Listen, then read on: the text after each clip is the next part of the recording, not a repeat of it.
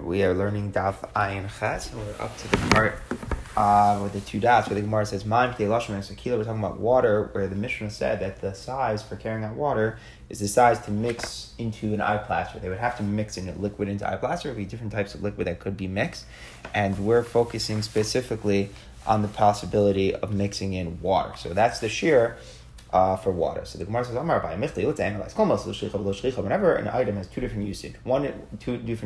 One is normal and one's not normal. So which one did the Rabbanan use to decide what's chashuv, what's significant for carrying out? So Azar Rabbanan makes sense. The rabbis go after the more common usage. So even if there's another usage which would result in a smaller, more stringent shear, the rabbis aren't concerned with that because that's not the common thing that's done with the item. But shchicha, let's say you have something that has two usages and both of them are normal, then the rabbis say, well, then you go after the more stringent side. Both of them are normal usages, so therefore you go after the smaller one, which would create a chumrah. So the Gemara now gives examples. Yain, by wine, shisiyaso, shchicha, refuaso, what do you do most with wine? It's usually you drink wine, but you don't usually use wine for refuah, for healing. So therefore, the Rabbanan go after the normal one. The Rabbanan go after the more normal usage, which is drinking, l'kula, even though it ends up with a kula. Even though it ends up, the amount of wine that's used with refuah is smaller than the amount of wine that's used for drinking. But since drinking is more normal, it's more common than refuah, so therefore the Rabbanan go after the drinking size, even though it ends up in a leniency. Chalav with milk like that also. It's more normal to use milk for drinking than it is to use for healing. Therefore, Rabbanan go after the size for eating, l'kula, even though it ends up with a kula. If you go after the size of healing, it would be smaller, but the Rabbanan are not concerned. The more common usage is the usage for drinking. Dvash, by honey, here, both of them are shliach. Honey is a liquid that we used to put it onto sores. They would put it onto the head of the sores. We learned about yesterday. So that's very common. So therefore, the Rabbanan therefore said, even though it's going to end up a much smaller shear than the shear that's significant to eat, but we go after the shear for healing because that's considered a common usage. So that's the basic rule, which everything makes sense. But now Abaye continues, water doesn't make sense. Regarding water, let's analyze. Drinking water is very common. For us, it's not so normal to put water into eye plaster. I mean, you can put other liquids also. You don't only have to put water, so therefore it shouldn't be considered such a shchiach thing to put water into the eye plaster. So my time, why is it that the shear of water is not the amount that's significant to drink, but rather the amount that's significant to put into the eye plaster? Isn't that something that's not so shchiach? So we should be more makel. We should say that we go after the shear that's significant for drinking, not the shear that's significant for application to eye plaster. So the Gemara answers, the Mishnah was only talking about in the Galil. In the Galil, they always used water for healing. They were very, the Rishonim explained that the people in the Galil were always known as being very poor. So when they were making eye plasters, they wouldn't use anything but water. They would never waste, milk or wine in it. So therefore, it's considered common in the Galil to use water in the eye plaster specifically, and therefore we have a shear l'chumra of that. But in Hanami, other places where they might use other liquids for the eye plaster, water is then not considered that it's common usage for the eye plaster, and therefore the kula we would use the shear for drinking. Rava says, really the Mishnah we're talking about other places, even not just in the Galil, and still water is the one that's most commonly used for eye plaster, because the Shmuel, Kol Shakane Masu, all the liquids that go into the eye plaster, again, Masu, they'll be effective, they'll cure. Metallically, but also they can be bad for a person's sight, because other liquids are a little bit thicker, so there's something that's bad for the eye, it's bad for the vision. But because water is thinner, he says, except for water, it cures and it doesn't hurt the eye at all, because it's thinner, so it goes absorbed very easily, and there's nothing it can wipe away, it's all good, and there's nothing that can be wrong with a person's vision. So therefore, we're saying that water is the best liquid that can be applied to the eye plaster. Since water is the best liquid that can be applied to the eye plaster, it's now considered to be a common usage for it to be applied, and that's why we consider it the shear, and we don't go l'kula after the shear of drinking. Now, the Rishonim are just bothered by the concept here, because even though we're saying water is the best liquid to be used by the eye plaster, but if we took a poll, what do most people, most of the times using water, are using it to apply it into an eye plaster, or are you using it for drinking? Probably still people would answer that we're using it for drinking more often than not. So why is it that's, even if we say in the Galil, they always use the water to mix in the eye plaster, they don't use other liquids, or we say that in general, even not in the Galil, the water is the best liquid to apply in the eye plaster, but it's still probably not as common as drinking. So the Rishonim explain one of two things: either that common and common, it doesn't have to be exactly, perfectly even. It just means it's a very normal thing to do. Once it's a very normal thing to do, even if it's less common than drinking, but the shear is still going to be l'chumra, it's considered a normal thing. Or we could say that drinking water, the Ramban says a very nice chiddush, that drinking water is an act of refuah. And this is an act of refuah. So since they're both in the same category, drinking water is like a health thing. And this is also a health thing, so they're categorized in the same thing, the same overall usage, and that's why we apply the shear l'chumra. But then the Mishnah said, "Usharkol mashkim b'revias." All the liquids are revias, because all the mashkim we assume are for drinking. So for drinking, it's revias. Tan Rabbanan was talking about mashkim. Someone carries blood or another liquid b'revias. It's revias. So blood is revias. Reb Shimon ben Elazar Omer. Reb Shimon ben Elazar says, no, dam is not like that. Dam kadei luchol b'ayin achatz. For blood, it's enough if you to be chayiv. You just carry out enough to put into one eye. What are you putting blood in your eye? Should come kochel nefrik is because blood is put. If there would be these these things that would stick out of the eye, sometimes you have eye specks. So if you put a little blood on it, and the Gemara clarifies what type of blood, the blood from a hen that lives out in the wild, then that is can cure these specks from the eye. Someone carries out blood enough to stick into one eye. Sometimes they apply the blood to heal a cataract. So this is a problem, inside the eye. A little blood can help about it. Mind you, what type of blood is used? The blood from a little mole. Remember which blood is used for which. We just mentioned that the blood from the wild hen is used for the eye specks, and now the blood from the mole is used for the cataract. So you remember like this: gaba, in the inside for the inside, the outside for the outside. The mole is the inside one and is used for the cataract, which is in the inside. The wild hen, which is outside of where we live, right? It doesn't usually live around us, so that's used for the specks on the outside of the eye. Continues the Brayso. When are all these shiurim said? B'motzi. This is all when someone's carrying it out into Rishus Harabim. Aval b'matzniya. If someone stores it away, kolshu. Then chayiv. Even just a small size, they're chayiv. Now we have to understand what does that mean. What does it mean? You're chayiv for storing it away. What are we saying? Well, we'll see about that in 1 second. Shimon says he says a much of a different point. When is this true? But matzniya, this is all if someone stores away and it first stored away and then they carried it out. That's when we say all these shiurim. But in the case of someone carries it out without first storing it away, no chayv revius. All these things you're not chayv unless it's revius. Meaning Reb Shimon saying a big leniency. All these shiurim of refuah, these smaller amounts that we give for the blood and so on and so forth, all these cases is only if someone first stored it away specifically for that usage. Then when they carry it out, it's significant even though it's less than revius. But if it's a regular just carrying it out, all liquids are revius. This is Reb Shimon's Kula opinion, which we learned about before on Daf Ayin Hey. Tanakama disagrees. The Tanakama holds that even if a person hadn't stored it away specifically for these things, since they could be used for these medicinal purposes, then they're chayav for that amount. But the Chacham agreed to Reb Shimon. Someone who carries out wastewaters into Rosh Hashanah, shiurim revius to shiurim revius, meaning there's no such thing as being matzniya. There's no such thing. There's no such thing as saying that wastewaters have chashivas less than revius. So therefore, everyone will agree by wastewater there's no chashivas unless it's a revius. So now, first the Gemara analyzes what the Brayso had meant. Amar Mar, but remember when are all these sizes said? B'motzi, if someone carries out of v'matzniya, but someone who stores it away, kolshu, even a small amount. So the Gemara means, what do you mean? Atu matzniya lav motzihu. The lashon here is strange. The lashon is, or for storing away, then you're chayiv for kolshu. If storing away is not the chayiv, it should say for storing away and then carrying out. What are we saying for aval b'matzniya?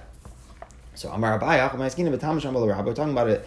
There was a Talmud whose master said to him, "Go clear away a space, so that we can have a space to eat the meal." And then the Talmud went out and he cleared space. If he took out something that's significant for everybody, something that's just intrinsically valuable, so he's clearly chayiv, even if it wasn't stored away by his master, but it's just intrinsically valuable, so he's chayiv for taking it out. If you took out an item that's not chashuv l'kol, it's not intrinsically valuable. Yes, Rabbi. If it happens to be that his master stored away, then the Talmud is chayiv. If not. Now we're learning here in the Brayso that the master stored it away, And that's what we're saying now, the pshat. Avol bimatzniach, the master had stored it away, then the chayav means even the student now is chayav when he takes it out. Now, how do we understand that? One way of understanding that, Rashi understands that it means, because once one person made it significant by storing it away, then any other person is chayav. Meaning, even if you're not the person who made it significant, you didn't store it away, but once the item became significant because it was stored, then anyone else was chayav as well. Whereas Tosfos, and then that means we're only going like the minority opinion of Shimon ben Elazar that we learned about a few days ago that subscribe to that principle. The Rabbanan don't subscribe to that. The Rabbanan say, you can't be chayav because someone else's machshava. If you weren't the one who stored it away, you're not going to be chayav. So then, according to Rashi, we're only going like one opinion. But Tosfos says that the Gemara means if the master stored it away, then the Talmud is chayav. Because even like the Rabbanan, the Talmud is always tuffle. He's always subordinate to the das of his master. So when the master stored it away, then even the Talmud specifically was chayav. And according to Tosfos, that's why the Gemara is picking on the example of a Talmud and a Rebbe. So to summarize, and this is something we really have from Daf Ayin Hey, there are three opinions about the Shi'ur. We have the middle opinion of the Tanna Kama, which is that if you store it away, then the Shi'ur can be smaller. If you personally carry it out, if someone else carries it out, then you're not chayav. If you didn't store it away, then we have all the Shi'urim given. Okay, that's the Tanna Kama's opinion. Then we have Reb Shimon's opinion. Then no, that all these more Chamer opinions are Dafka said when you're Matzniya, but if you're not Matzniya, then it's always B'Revius. That's Reb Shimon's lenient opinion. And then we have Reb Shimon ben Elazar's more Machmer opinion that if it was stored away by one person in a smaller amount, then even another person can be Chayav. Now the Gemara says, Amar Mar, we said, Model Chamer Reb Shimon, Chamer agreed to Reb Shimon. But Motzi Shalom, which is Rama, it's wastewater, Shishir B'Revius, because there's no other use. So the shear is only going to be Revius. So now the Gemara says, even if it's a Revius, what are you going to do with wastewater? Amar B'Yirmel Gadol to use it to use to make clay. That how much clay is significant, the amount to take out to make the opening upon the core. A core is the thing they would melt metals in.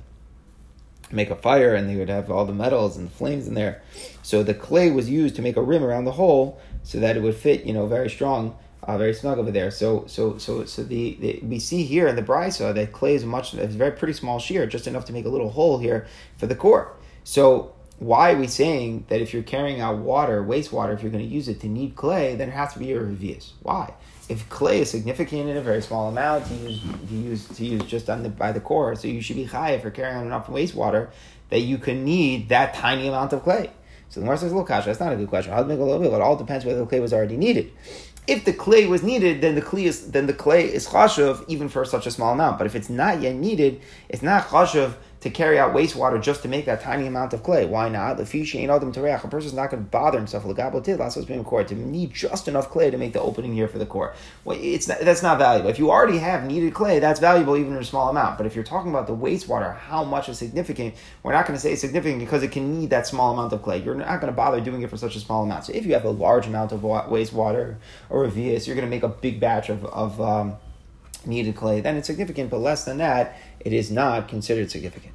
Says the Mishnah, Motzi Chevel. What's the minimum size for someone carrying out a rope? Look at Lasos Ozen Lakupa, enough rope to form into a handle for a basket. Gemi for reeds, Lasos Talai, enough Lakupa to make a loop that you can hang for a sifter off of it. And that's smaller. That's smaller than the size for the rope. Rabbi Yehuda to measure a child's foot. You want to measure a child's foot, you're going to make some shoes. So you would measure it with a reed. So that's a smaller chain. If someone carries out paper, because they look at a kesher milson, it's enough that you write a tax collector's receipt. And we'll see exactly how big that is, but that was a receipt that they would give to a person that, for paying a toll. So that is so that's the amount. That's the amount of paper enough that you could fit that in. Hamosi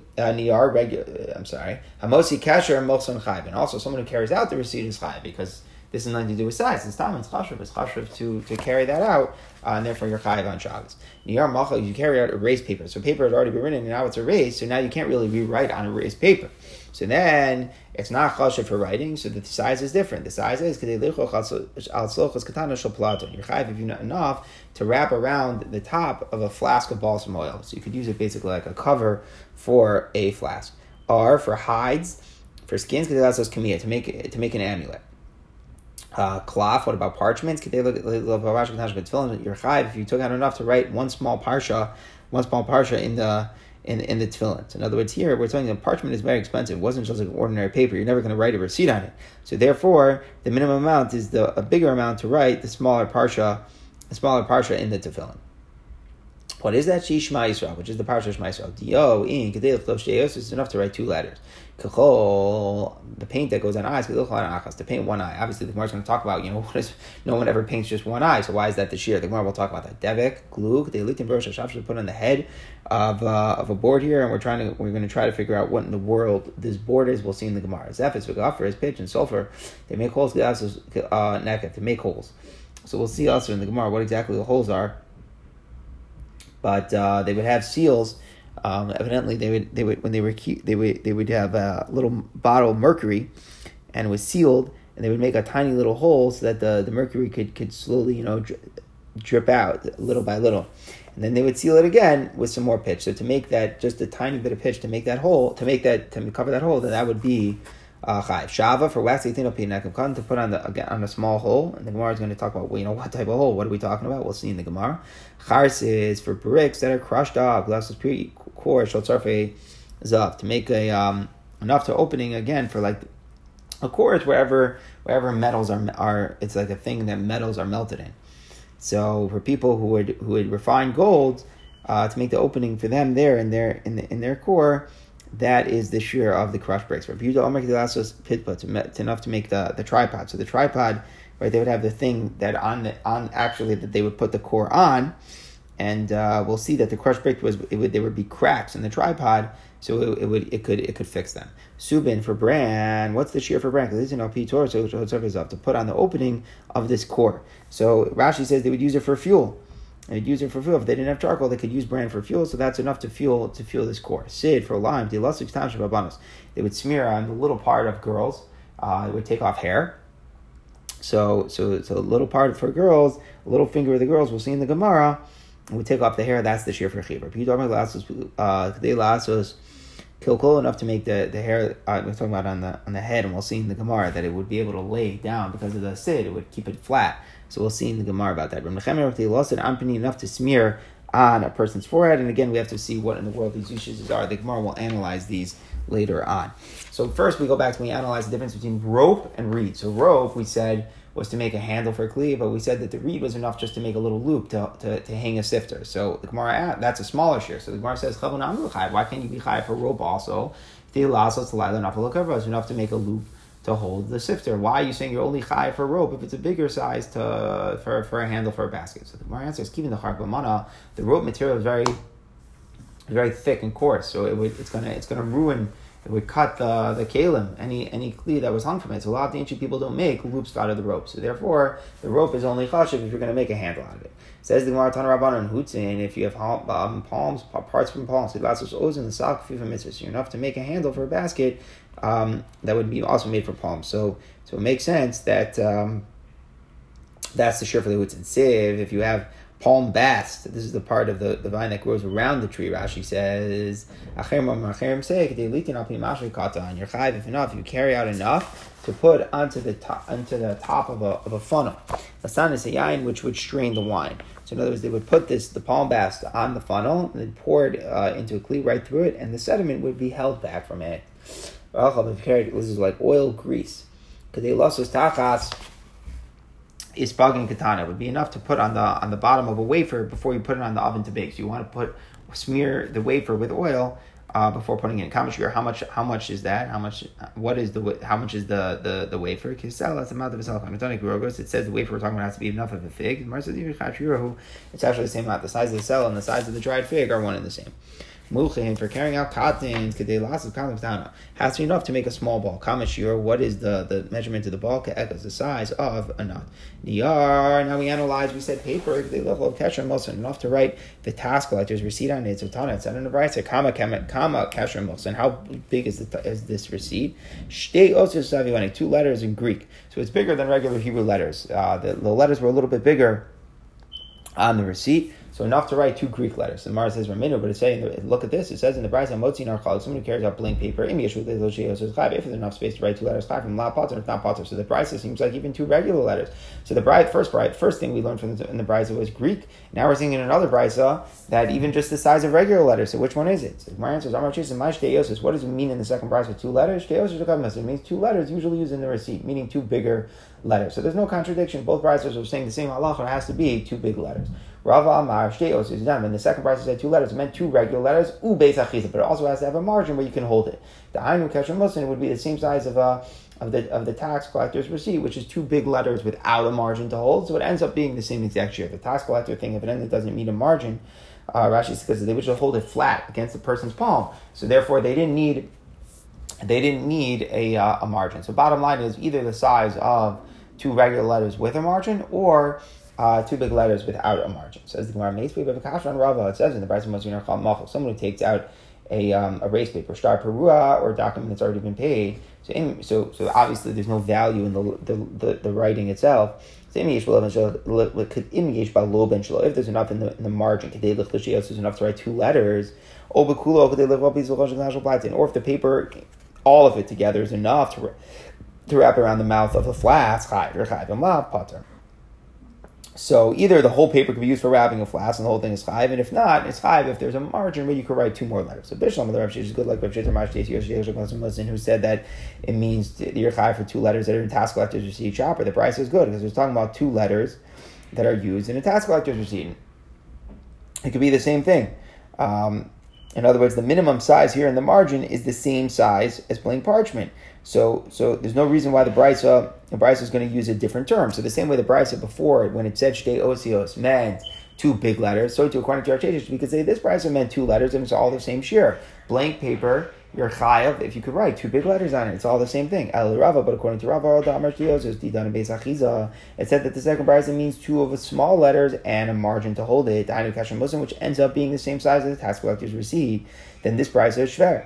Hacha, beis achiza, lo tzarech. So in this case, where you need to hold the document, you shouldn't need it, because here you could just write 2 letters in the margin, and then the margin, and then the place to hold it can just be the place where the other old expired letters were. You don't need to have extra space for the margin. So if this Brisa says it's enough to write 2 letters, and the Brisa earlier meant 2 letters, so the Brisa earlier meant 2 letters according to Rava meant plus a margin, then presumably that's what this Brisa means also, 2 letters plus a margin. And according to Rava, that's difficult because here you shouldn't have to have extra space for the margin because the margin is just the other spot where the other letters were. So the Gemara says, Kasha, indeed, that's a little bit of a difficulty, that here in our Brisa, 2 letters should mean without the margin. In the Brisa before, 2 letters meant with the margin. But the bottom line is that we're coming out, according to Rabbi, a blank parchment has to be enough that you can write 2 letters, and there also has to be a spot where it can be held.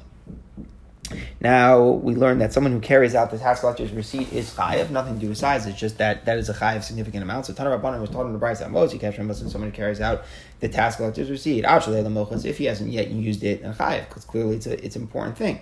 Mishaharu Lamochas, but once he already showed it to the tax collector, he's potter, because it's not usable anymore, it has no usage. You already used it.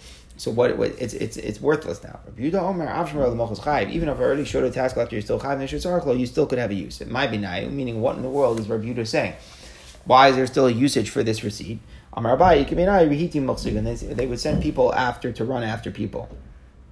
Sometimes they would do that just to make sure that they had paid, and you would have to prove that you had a receipt.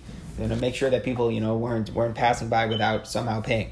So Rabbi Yehuda holds that a person will keep on holding the receipt just in case someone runs after him. Another thing could be, let's say there's a big tax collector and a smaller tax collector, meaning usually there's like the chief in charge, but let's say he wasn't there. Sometimes he would put a lower guy, a second in command, to be there. So Rabbi Yehuda holds that even after you used to pay the main guy, you might still hold on to it to show the second in command. Rabbi Tanakama holds you wouldn't do such a thing. Rav Ashi Amar Chad Mochas, when I was really only one tax collector, but they should tzarech lo laharas l'mochashin. Rabbi Yehuda holds that you're going to hold on to the receipt because you need to show it to another tax collector in another spot. Why would you want to show this receipt to another tax collector? To Amar, because you can show the receipt and say, Chazak Abba l'mochas ana, see that I'm a person who pays his taxes. It just gives him extra credibility. He doesn't want to be, at a different time. He wants to be known that he's a good guy, an upstanding citizen, someone who can be trusted, so therefore he might hold on to it.